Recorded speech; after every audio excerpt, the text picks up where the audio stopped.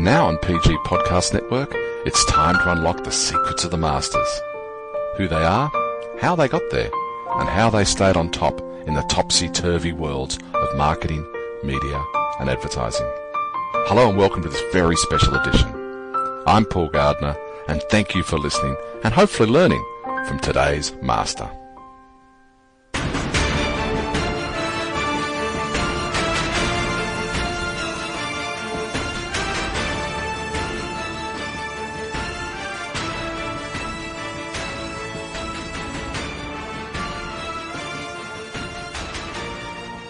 Today's master is a person who's a very rare beast. I've always found it difficult to see a person who can combine creativity and entrepreneurship. Sometimes one's good at creative, but they're terrible business people, and one's a good business person, but they don't have a creative bone in their body. And the person I'm talking to today has both in spades. That's Rod Bennett. Roddo, welcome. Thank you. And here we are at the Botanical Hotel. We are. Scene of many an advertising lunch, I'm sure. Is this where we got creative, in this place, or is it where we got business like? If we got entrepreneur, we would have bought it about 20 years ago, but we didn't do that. You've been in the business for 40 years. Now, before we touch on the actual business itself, where did it all start? Before you were a Roddo, you're obviously a Frotto from New Zealand, right? Yes, yeah, where it all started. I was born in England, straight after the war. I didn't cause the war, I was just born after the war. Mum and Dad packed up family in London and headed away to Australia. On the way to Australia, Dad had picked out Perth for some reason. Someone said, look, if you're leaving Europe and you want to get really a long way away, there's places even further than that, and that's New Zealand. So I finished up there. So they ran away from the war, basically? They left the war. The house had been bombed in London, and there was fractured family and various other things, so they got away. So you settled in Auckland, or no? The little town called Napier on the east coast of the North Island. How did they pick Napier? I've no idea. Actually. Unbombable. I have no idea. It's just where they finished up. Beautiful, sunny little town, and perfect childhood. I mean, grew up just running around the beach. It was great. Anyway, I get to the end of high school, and my sisters had gone off to university, and Mum still and in Dad, New Zealand. Still in New Zealand. Yeah. And Mum and Dad said to me, "So what are you going to do? Because you don't seem to be very good at very many things." And I had no idea. I was playing in a band, which I thoroughly enjoyed, and I was singing with another band, which I thoroughly enjoyed. And I discovered surfing because it was right about the time the surfing sort of exploded. And I had no idea about a career of any kind. So my mother sat me down one day and said, look, the only thing you really can do is write. You're a pretty good writer. There's not many writing jobs in a tiny town, but there's a radio station run by the NZBC, which is the equivalent of the ABC, and they're looking for a copywriter. Why don't you go down and talk to them? So I did. And to cut a long story short, I worked in a couple of radio stations in New Zealand, then came to Australia because I wanted to surf in Australia. Because the Napier surf wasn't big enough for you? Well, it was very cold. I mean, surfing in Napier meant sitting in the water looking at a mountain range covered in snow, right? So, that was summer. That was summer. And if you weren't cold then, you were by the end of it. So I arrived in Sydney, bummed around for quite a while, washed cars and cut some cane up in Queensland, worked in an iron foundry, and then thought I'd better get a job. Well, I had no credential, except I wrote some copy and I'd been on radio a few times. You've been on as a oh yeah, they allowed me. Because you've got a great voice. Thank you very much. Thank you. But so I tried to find a job that way. Of course, I was unemployable as far as agencies were concerned. I didn't really understand the agency scene. And then I met a girl that I'd known in New Zealand. She'd worked with me at the radio station, and she'd managed to get herself a job in a department store in the copy. It was a store called Walton's. Okay. And I became a retail copywriter at Walton's. Couldn't get into an agency and got bored with that after a couple of years. So I went to Adelaide. So how old are you then? I'm a baby. I'm 24. Early 20s, okay. 24, yeah. So I go to Adelaide, and I managed to get into an agency in Adelaide. I got an introduction. I got into an agency in Adelaide. I spent 4 years there. When I left, I went there with a company called Fortune. Okay. Yeah, sure. And when I left there, I was creative director of Clemenges, In Adelaide. I'd worked my way through 3 or 4 agencies. In those days, Rod, the days that we know, there was a big divide between retail and non-retail. Huge. Was it hard to make that jump from Oh, it was retail? huge. It was huge. I mean, to be perfectly honest, at that particular point in my career, and I make no apologies for it at all, I was making it up as I went along. I was learning so fast, it was crazy. Because So Maya doing that now. So nothing's changed. But it was also very good because it was back in the days of doing word counts. So Okay. you actually, it was lead type and all that sort of stuff. And I learned about radio by literally going and doing radio. I learned about television by working at Channel 7 making retail commercials on the floor.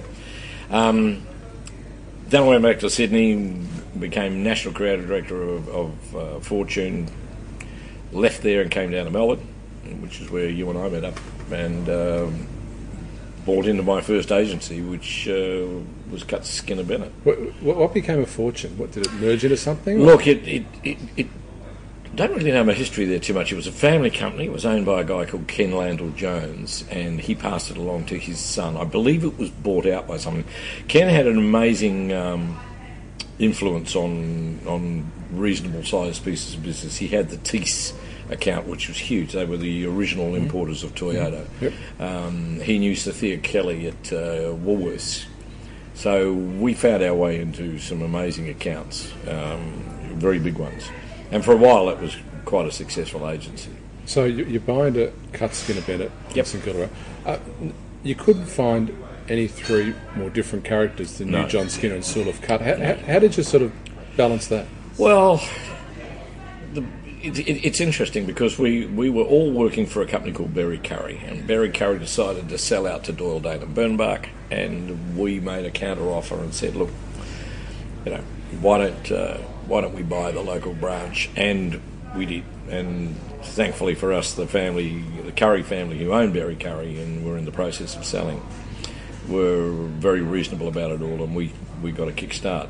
So there were 3 of us. There was Sullivan Cut, who was Estonian, and Sullivan was an accountant and was CEO. John Skinner was at the time was a account director, and I was creative director. And we had a reasonable sized agency with some really great clients. We had Kodak and various others. Who was the first person? Was that part of your entrepreneurial spirit to say we should do this, or was that something Sullivan brought to you guys? Or Look, 2020 hindsight's a really valuable thing, but no, I was ready for it. Whatever the discussions were, I was more than ready for it. at the princely age of 30. At the princely age of 30, and when we had discussions about buying it, I carried those discussions. I went and sat down with Bill Curry, who remains a good friend today, and his brother John, and I carried the discussions. That I was armed to the teeth with the right facts and information. But I learned everything I knew about buying into a business and setting up a business through that process. So, Rod, you've landed in New Zealand. You've been unsuccessful as a surfer in Napier. Absolutely. You've moved away. No good as a band. No good in a band either. I mean, I'm not going to ask you to sing. It's okay. So then my you've acting career was nothing. You've moved in over time. So all the way along, have you noticed this entrepreneurial streak? Did you realise it then, or is it something you've realised in hindsight again? No, look, it was gifted. It was gifted. It was the most extraordinary thing. With Mum and Dad, were they entrepreneurs? Mum and Dad yes, they moved to Mum New and Zealand, Dad didn't they? were entrepreneurial in that sense, but Mum and Dad were basic working class folk, great people. And they gave me one extraordinary thing. I was the only boy amongst in a family of 3 girls, so 3 girls and me. I was the only son. Were you the youngest? No, I was middle. Okay. I was third. Okay. But I was the favoured son, and I looking back, I was definitely indulged. But the one thing that my folks gave me in spades was absolute confidence in what I was doing at any given moment of time. I had a great childhood, and I grew up feeling really safe and warm and well loved. And I believe that's carried through my life. I've never been, well, rarely have I been in a circumstance where I've felt really uncomfortable or threatened, regardless of circumstance. And that's quite an interesting observation. Now, and maybe that's stupidity, probably. Maybe it's naivety, could well be. Maybe I'm just not that smart. But it's a unique thing. I've worked with prime ministers, as you have, in terms of doing. I mean, I've worked with captains of industries at various levels. I don't think I've ever sat down with anybody anywhere in the world, and I'm lucky enough to work all over the world, where I've thought, wow, I'm out of my depth here. Okay. Been out of my depth in certain company on certain subjects, because if you're with a group of nuclear scientists... Talking about blood plasma. Exactly. Microbiology. But you don't say anything in those circumstances. You're not trying to lead the charge. But when you're sitting down talking about the business of business, or you're talking about marketing particularly, after a certain number of years, your confidence in what you know and what you're doing should be there. If it's not there by that stage, you're in the wrong gig. Rod, Cut Skinner Bennett is where I imagine you started your partnership with Jack Room. Yes, it was. I mean, it's almost indivisible. I mean, when you say Bennett, you say Room almost automatically. Yeah. I mean, how did you and Jack get together? Look, I was looking for an art director partner. I was a writer and creative director of the agency at the time, and I would work with a number of my art directors, and they were good ones. In the agency, I don't know. At the stage, we probably had about 12 creatives, I guess. But I was looking for somebody to really partner up with. And there was a great lady at the time who was a headhunter in Melbourne called Claire Worthington. Sure. And Claire rang me one day and said, this boy, Jack Room, just come back from overseas. He's just fantastic. History with J. Walter Thompson's. Great design. You really should talk to him. So I met him, and we began working together immediately. Not long after that, because he's an immensely talented guy, and not long after that, I got the feeling that if there weren't enough challenges in his life, he was ambitious. He was going to go somewhere else. So I turned to him one day and said, why don't we become joint creative directors? You and I will be creative directors in tandem. Yep. That's what we did. And we worked on the same desk for 36 years, I think it was, 36 years. One desk. Now, part of that desk changed ownership because you sold out to I&R. Yes. Now, as a person who's been fiercely independent and entrepreneurial, apart from the money, what was the appeal of Y&R? There were a number of things happening at that particular time. The partnership of Cut Skinner Bennett had gone about as far as it could go, and there were restrictions within that, not more to do with what our view of the world was than anything else. And at the same time, we've been very, very successfully creatively. We were, it matters not at all, but the greatest creative agency in Melbourne at that time was the Campaign Palace, and in the yearly polls that they had of who came second, we did. So we were a great number two, and as far as I was concerned at this particular stage, it was a time to cash up. Yep. From a life stage point of view, just simply realising some wealth, but also from a point of view of wanting to get a clearer idea of what came next. And I was still a young man. I mean, I was in my mid-30s or something at that particular point. And so Young and Rubicon were just a really great fit. They had a small agency in Melbourne. We had a big agency, relatively speaking, to them. And they saw a lot of advantage in us, and I guess, without putting too fine a point on it, it was a good deal. But eventually the entrepreneurial spirit bit again. Well, I took myself. I'm not a good employee, and I think I wouldn't employ me. And I think once the farm had been sold, being fair to everybody else. It's easier to be the bat than the ball. Exactly. Being fair to everybody else, I wasn't necessarily the happiest individual, and I probably wasn't that useful. So after a short period of time, I turned to the other partners and said, look, I really think I should leave. Mm-hmm. And I got a very good offer from J. Walter Thompson, so I went to J. Walter Thompson's creative director and happily worked away there. And while that was going on, I started to think about the next one. Yeah. Because I wanted to build one that I thought would be a better model than the first. So what was kicking in that was that ego? Or? I'm sure it was. Yeah, I'm sure that was an element of it. But there was a really strong sense that there was a better way of doing things. So when you eventually started Badger, you didn't go back to a Sullivan Cut or a John Skinner. You started Don Jeffrey was obviously there. Jack Room was obviously there. Yeah, and Kevin Dutton. And well, Jack and Don had both worked with me previously, obviously. And they worked through their contracts, as we all did, and we were free and clear to start again if we wanted to. And we did. I mean, we literally met in a pub not too dissimilar to this one. Empty. What happened to everybody? and over a series of fairly intelligent lunches, we put the rudiments of it together, and it was an interesting grouping, because Don Jeffrey was one of the best marketers I'd known. He was my client at McCain Foods, which was a client of ours, and his knowledge of marketing strategy was profound. He started at Gillette, and he'd worked his way through. He knew sales and marketing. A lot of people don't get the importance of all of that.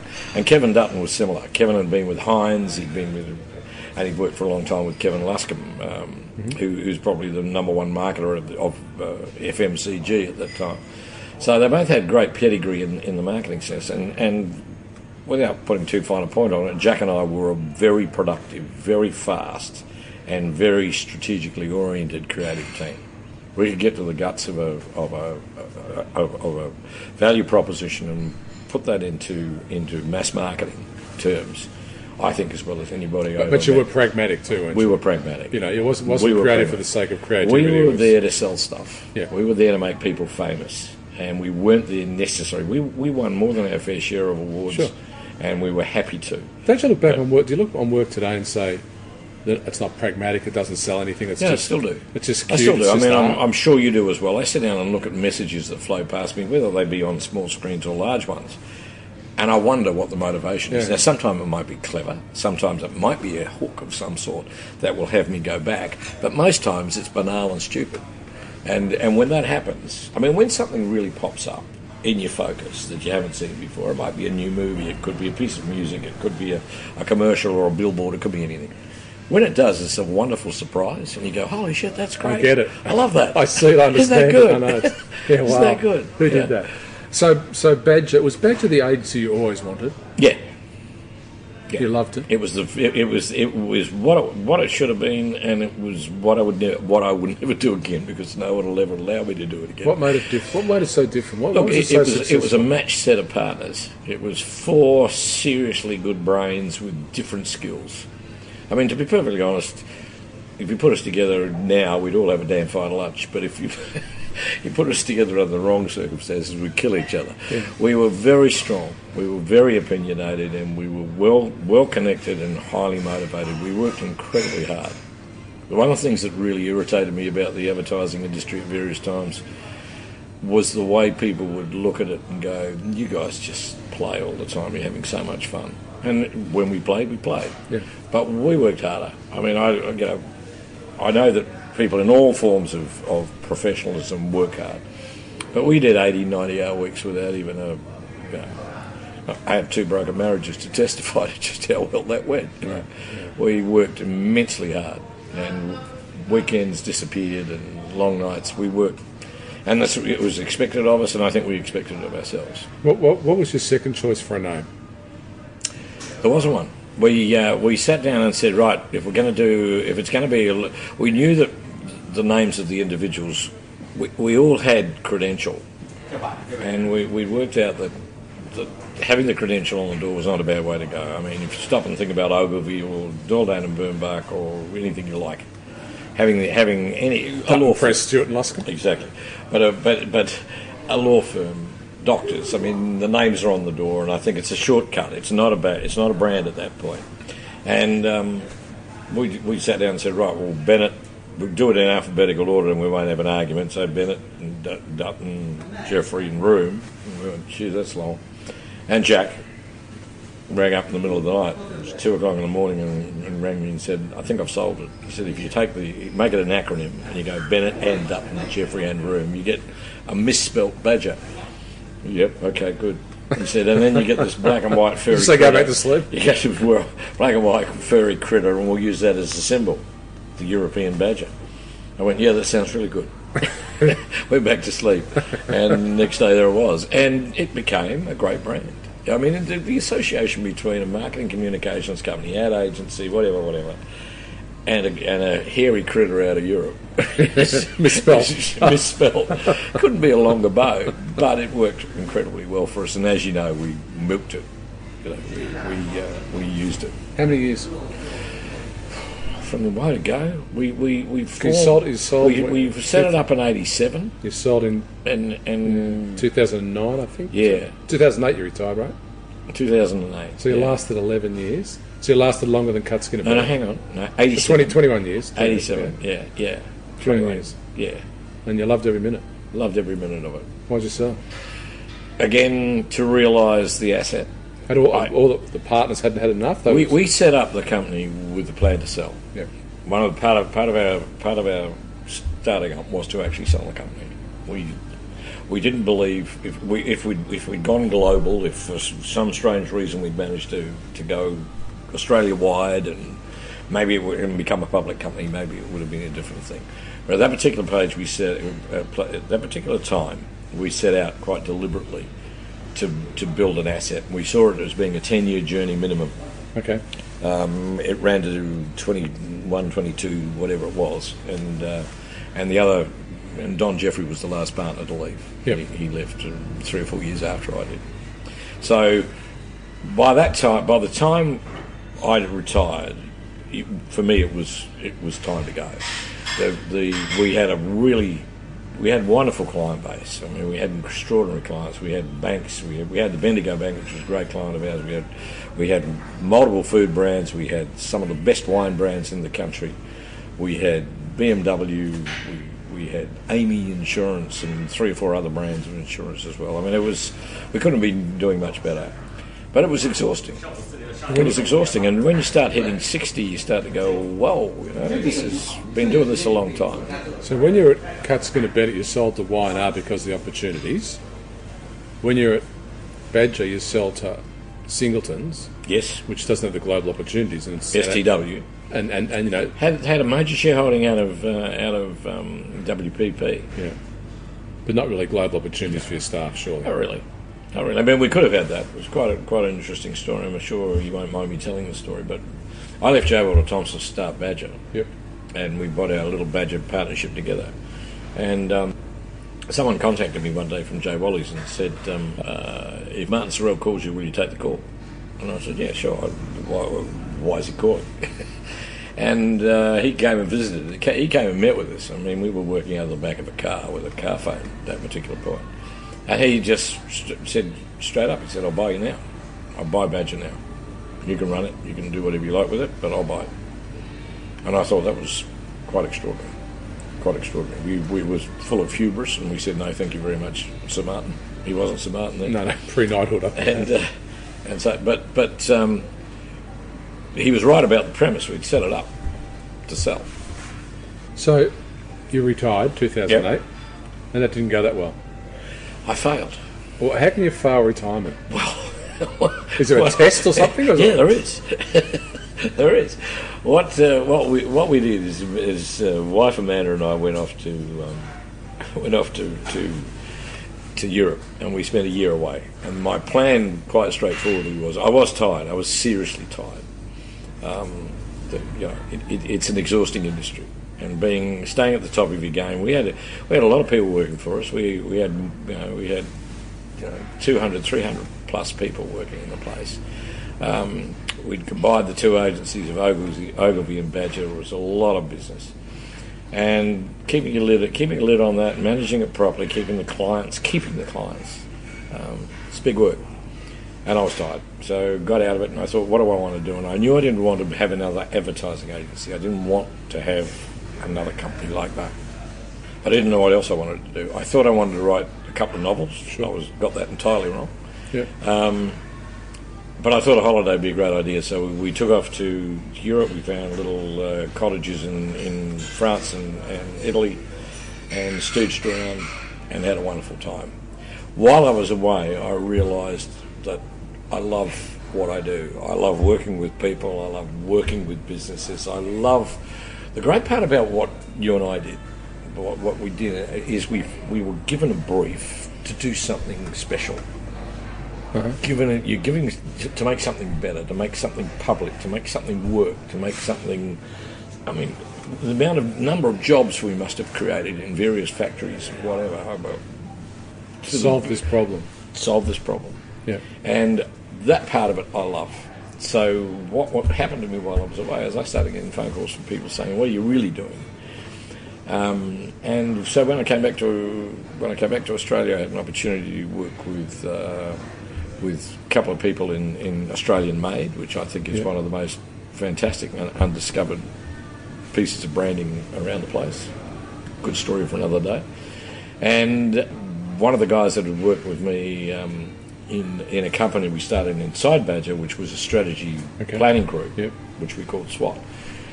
Grant Foster had left, and he had formed his a brand and strategy organisation of his own, along with Susan Ellis, who was at Melbourne Business School, right? And John McVeigh, who's in Parliament and whatever. Yep. So we had a consultancy up the eastern seaboard of the country, and they said to me, "Would you be chairman of this?" And I went, "Yep, sure, I'd love to."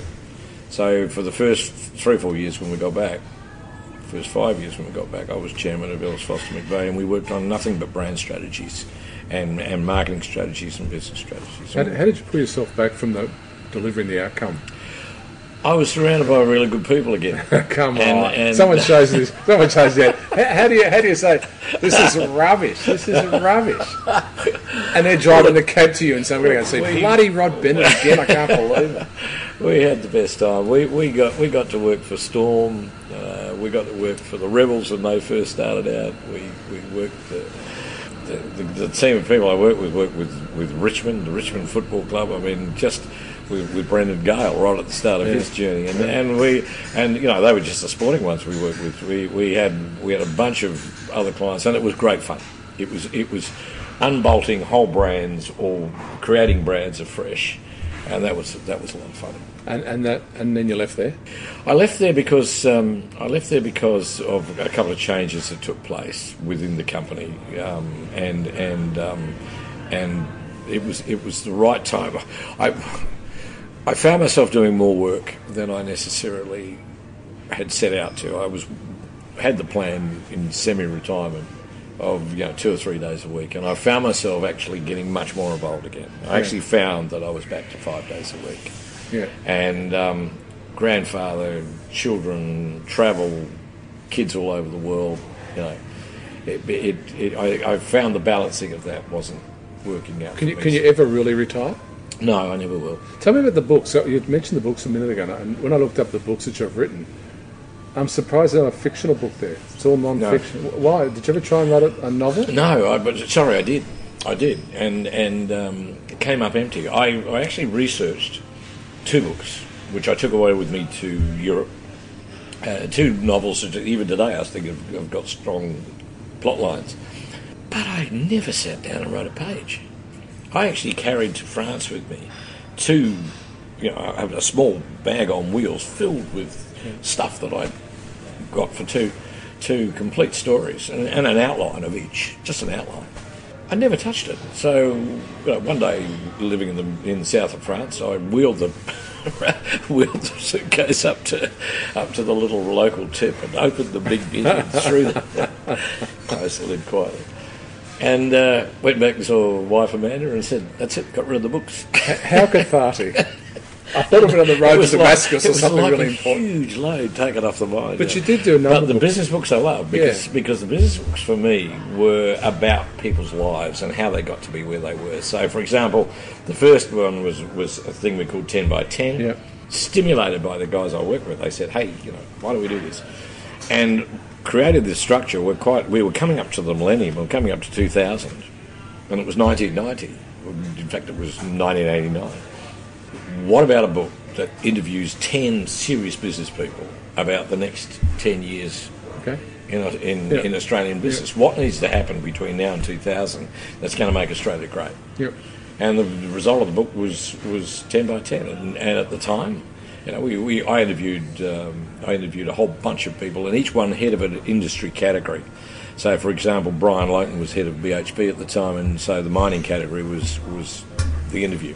Turned the interviews into a point of view from that industry and the individual as to what Australia needed to do.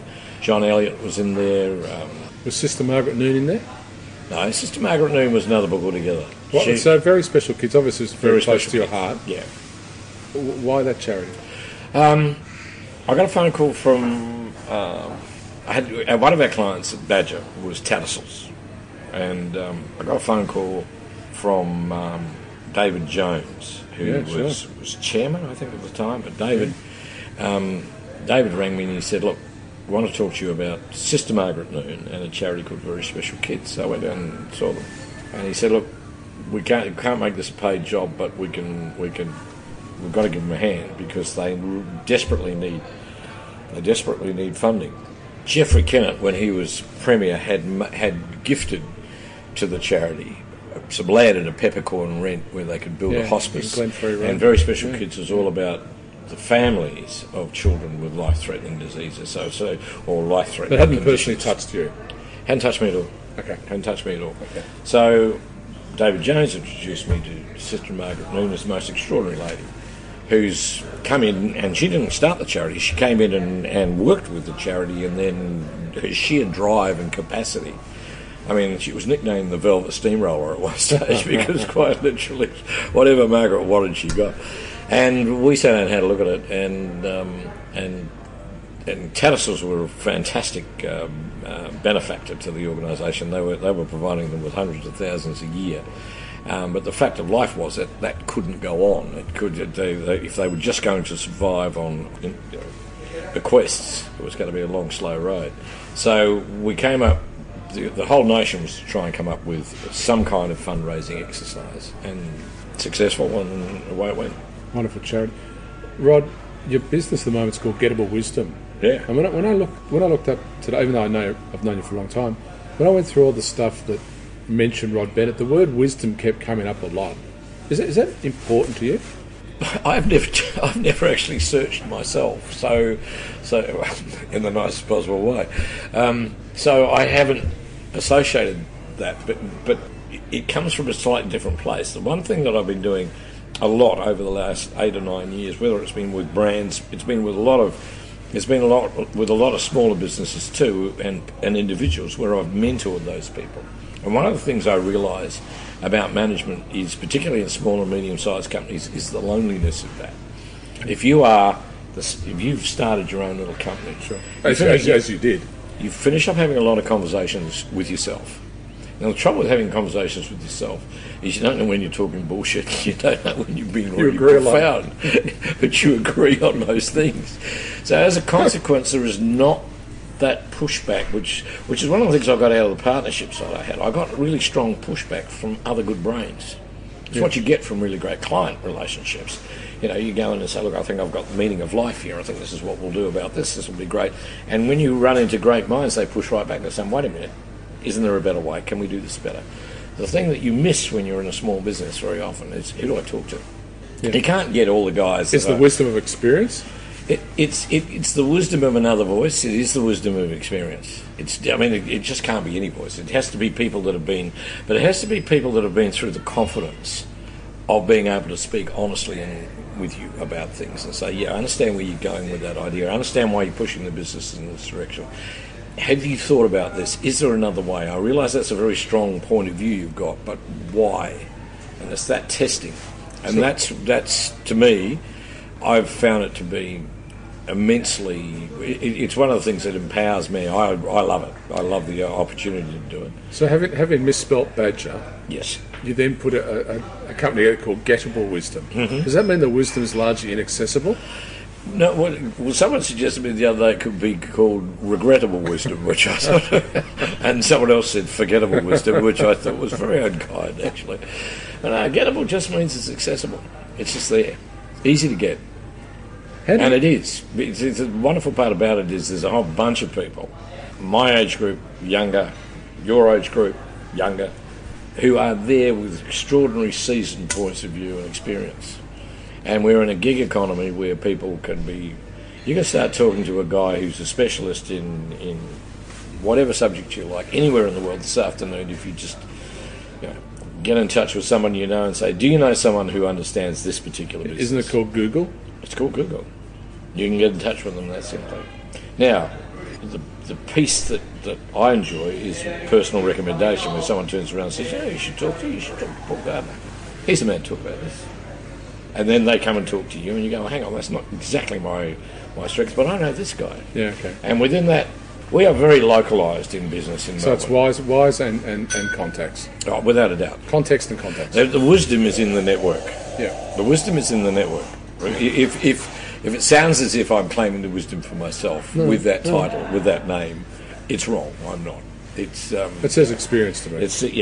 It says learn from my there- mistakes and you Yeah. know, understand Yeah. I've done it, I've been there. Yeah. I mean, a line I use is a new look through old eyes. Nothing special. No, it's just that's exactly I've right. seen it. Yeah. Rod, so to our business, or what was our business, let's call it marketing communications for the sake of the exercise. Yeah. How do you see it today? There's no more badges coming through, are there? Oh, look, I wouldn't know that. I know there's a lot of smart companies coming through. I mean, I work with 2 or 3 really smart digital companies. But are they going to capture the big clients? I'm not sure. Some of them have. I don't see anything similar to Badger, but I'm not sure that Badger has a day anymore. It was right for when it was there. What I would see now, and I don't want to be part of that. I don't want to be part of Marcoms in this sense, but what I see now is the challenges are just as great as they've always been. Right? The challenges haven't changed. People have changed and the mindsets have changed. So now there's a whole bunch of new challenges being brought, for example, by the sheer dominance of Facebook and Google. When you look at the amount of media dollars that just flow through those two alone. The way that you've seen the breakdown in some instances of mass media, and then what seems to be a re-strengthening right now. The major news brands are having a comeback. Sure. Right? So what have we got? We've got a whole bunch of challenges and a whole, this whole thing about disruption never quite works for me. There's always been disruption. I'm sure you did, but I work with companies. I worked with Kodak, which one stage was the number one brand in image making and memory, whatever. Sure, and it's gone. Yeah. Right? And now, everything that they were trying to do is inside your mobile phone. And you're storing your images that way. Kodak didn't have to go down that path. They actually had the digital camera. One of their internal guys, one of their engineers, had invented the digital camera way back in the early 70s. And they looked at it and went, nah. I've seen a photo of that. Needed a semi-trailer to move it. Oh, no, it was big. It was big. You couldn't actually The word portable did not spring to You mind. couldn't actually lift it to your face. No. So, Rod, a young Rod Bennett rings you tomorrow, looking for gettable wisdom, and says, "I'm living in Napier, New Zealand, and I'd like to come over to Australia because I've got this idea to start an advertising agency." What do you say to him? Get on the plane and get over here. Do it. Yeah, do it. No, absolutely. Do it. The world needs people who are prepared to go out and chance their arm. I reckon it's the bravest thing that people do when they go out and they say, right, I'm going to start a business.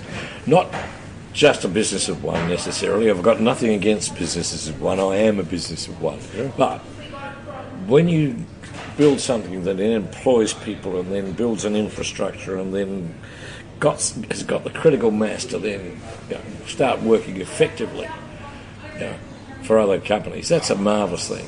And what a wonderful way to end. Rod Bennett, entrepreneur, creative director, creative entrepreneur, good friend. Thank you very much. Thank you.